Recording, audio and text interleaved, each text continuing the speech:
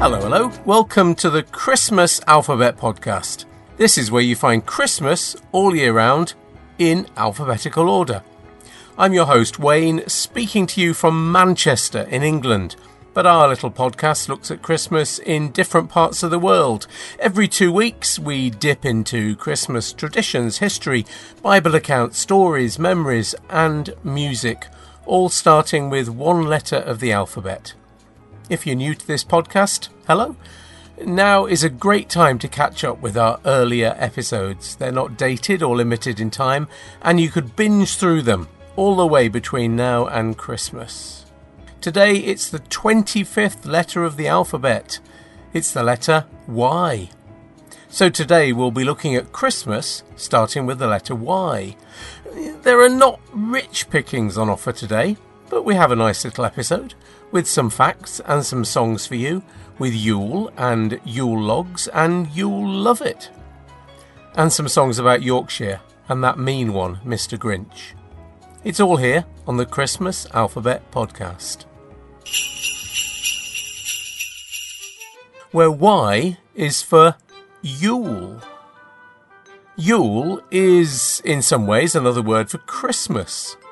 All the Scandinavian and Nordic languages call Christmas Yule in some version.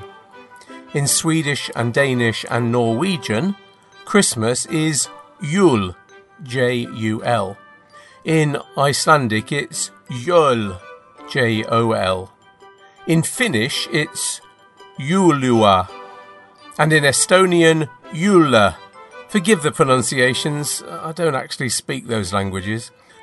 But Yule is more than just another word for Christmas. It's the heritage of the northern Germanic people and the winter festivals of the people of northern Europe and the areas we now call Scandinavia. The word Yule means celebration or parties, we think, though no one's all that sure. The word also appears in Old Norse culture as one of the names for the deity known as Odin, and it's also used as the name of the 2 months we now call December and January. And to be honest, experts aren't agreed which of those uses of the word Yule came first. We do know that Yule was the name given for the time of midwinter eating for the Old Norse and Germanic peoples, but it's not clear how far in time that can be dated. Some history books will say, in a grand manner, that it's all pre-Christian and goes back thousands of years to a very ancient midwinter celebration. But actually, the evidence we have means we can't be sure of anything before about 600 AD. And although Yule was clearly non-Christian, pagan in origin, as early as the 10th century, a king called Hakon the Good moved the feast of Yule to December the 25th and turned it into a festival of the Christian Christmas. Modern lovers of all things pagan and ancient like to say that Yule is the real European winter festival and Christmas just kind of usurped it. But in truth, Christmas existed certainly in Britain before Yule ever did. And it's quite possible that Christmas is older than Yule. We just don't know. We do know that the two, Christmas and Yule, have lived together for a long time. When we eat pork or ham at Christmas or sing the Boar's Head carol, we're remembering Yule feasts and the sacrifice of the Sannagolta, the Yule boar. When we drink mulled wine or sing to our apple trees, we are continuing Yule traditions without even knowing it. Like a lot of things, it's a mixture of traditions and celebrations. Y is for Yule, and this is the Christmas Alphabet Podcast. Today we're on the letter Y in the Christmas Alphabet Podcast, where Y is for the Yule log. Yeah, we haven't finished with Yule yet, because the Yule traditions live on in some other things we do, even now at Christmas. For one, there's the Yule log. What does the Yule log mean to you? When I was growing up, we always had a Yule log. But although we had an open fire in my house, the Yule log wasn't a real log, it was a cake. And not an impressive one at that. Our Yule log was generally bought from a supermarket, and it was a chocolate Swiss roll covered in chocolate and ridged to make it look like a wooden log, with chocolate at either end. Nice to eat, but nothing that special. It may have had a sprig of imitation holly on the top and a dusting of sugar to make it look like, it was covered with snow, but it's not exactly the king of cakes. But to me, as a child, it was exciting because it said, hey, it's Christmas! And the Yule log took pride of place on our table in the back room, which was getting filled with special Christmas food and decorations alongside the mince pies, which I think my mother made herself. I think they were homemade back in the day. Did you have a Yule log? Maybe you still have one. Maybe you buy one, or maybe you even make your own. The Christmas cake Yule log is an imitation of the actual Yule log, which not many people have these days, but which, going back in history in Britain and North America, was an actual log, not a cake.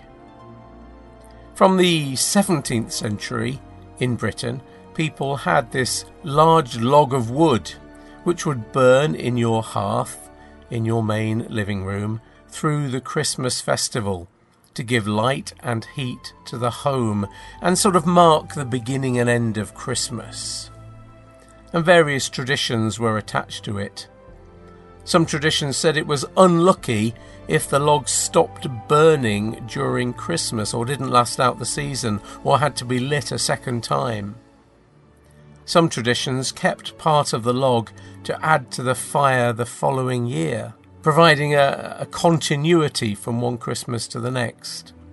Some American traditions that we read of speak of a Yule log hunt, going out to find the perfect log, which reminds me of the way some American families make an event of going to a Christmas tree farm to get their tree each year. That's a kind of Yule log hunt, but now transferred to the Christmas tree. The Yule log, as it was written about in earlier centuries, was also known as the Christmas log or the festival block. But does it have anything to do with the older pagan festival of Yule? Well, again, to be honest, there's little evidence for it. In the 18th century, some writers linked the Yule log tradition to Anglo-Saxon paganism and said it was an emblem of the returning sun.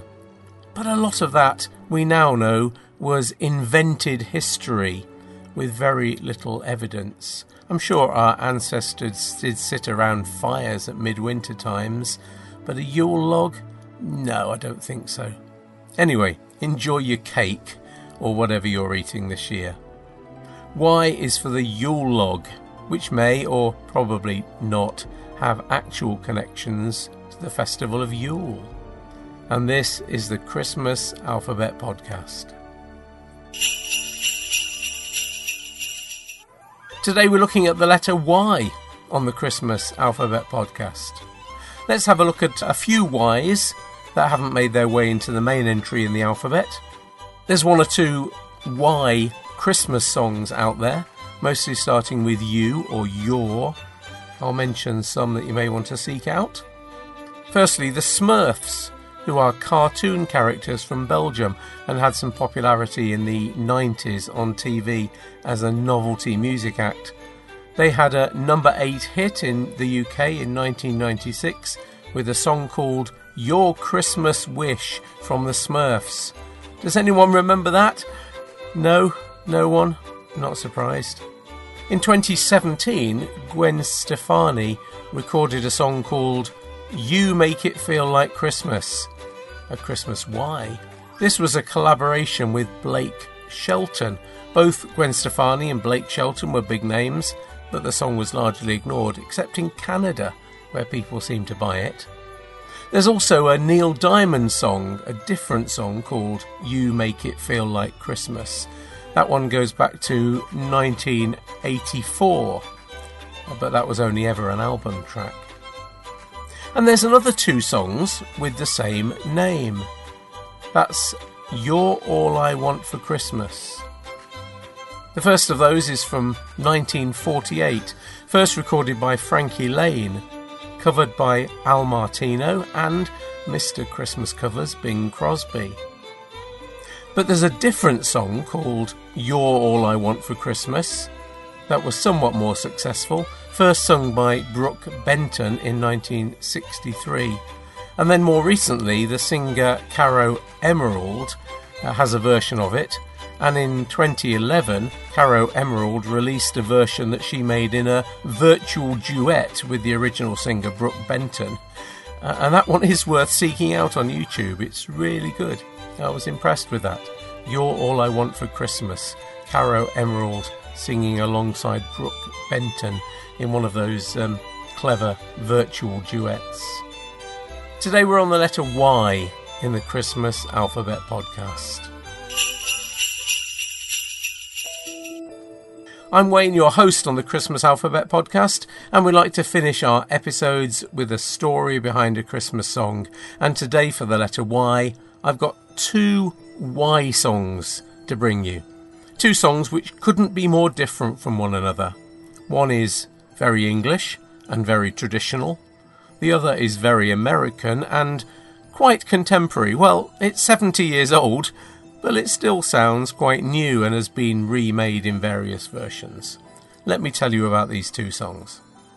The first is Y is for the Yorkshire Wassail. We looked at wassailing under the letter W and saw that the word wassail can mean a few different things, from a greeting to a drink to the blessing of fruit trees that we mentioned earlier. The wassail also has some particular songs associated with it. The best known is the Gloucestershire Wassail, but I want to look for a moment at another one, our Y song, the Yorkshire Wassail. Most traditional wassail songs we have come from what we call the West Country, that is, southwest England. But this song, unusually, comes from further north, and was first recorded near Rotherham in South Yorkshire. This song is more rooted in the Christmas season than some wassail songs are. For all the Christmas associations, some wassail songs sound like they were written in the summer, about going out while the leaves are green. And this song gets round that, and the traditional words say, "We've been a while a-wandering amongst the leaves so green, but now we've come a-wassailing so plainly to be seen. For it's Christmas time, when we travel far and near.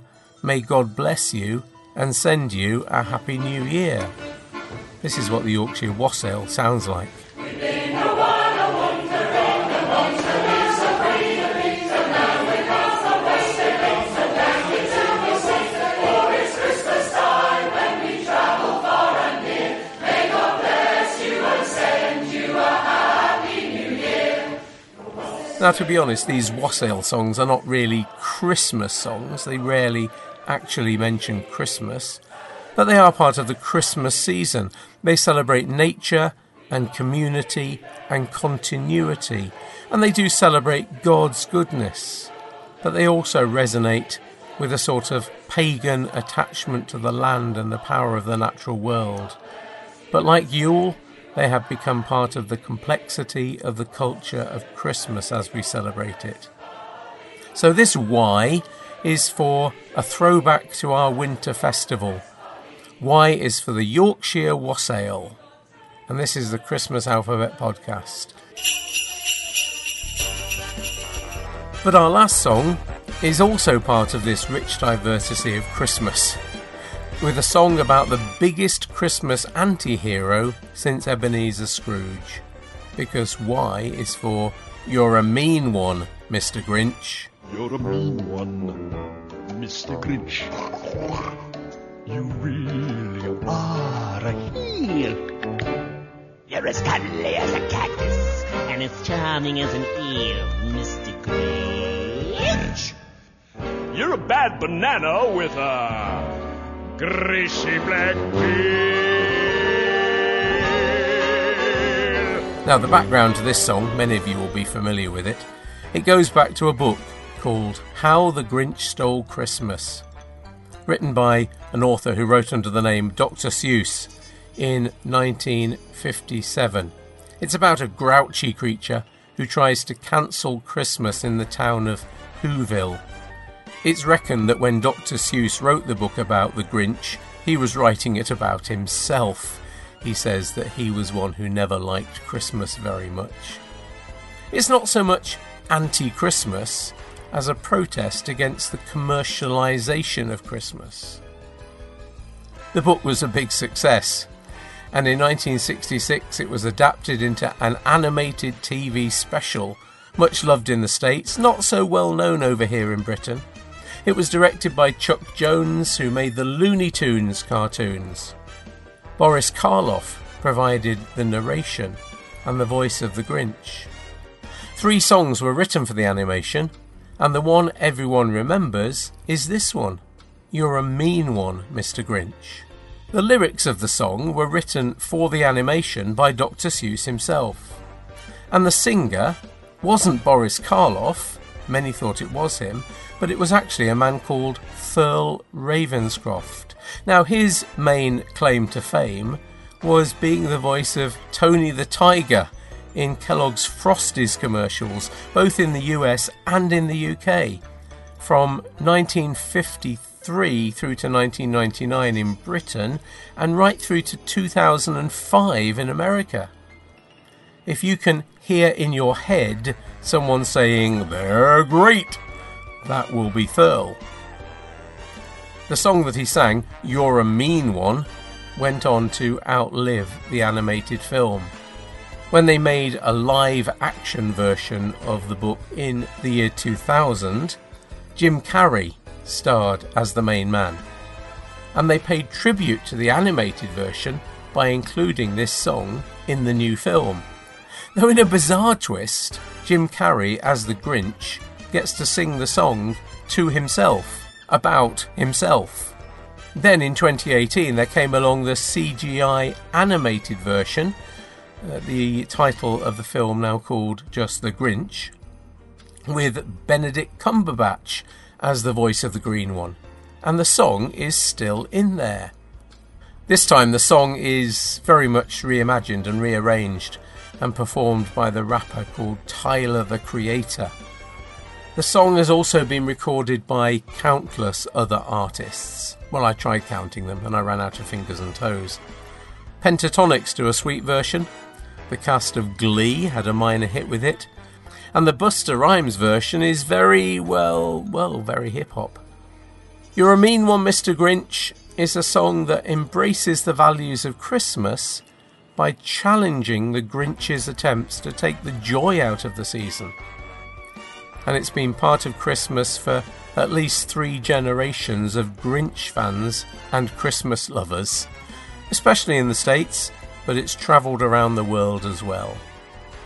Y is for the song You're a Mean One, Mr. Grinch. This is the Christmas Alphabet Podcast.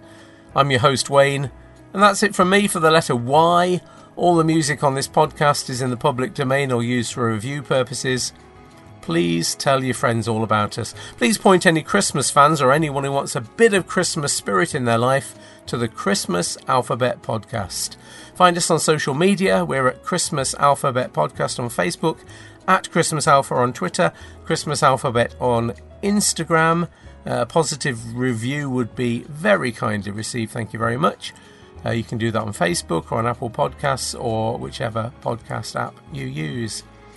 As always, I'm going to remind you that our website is christmasalphabet.com, and you can send me a note by email using the address wayne@christmasalphabet.com.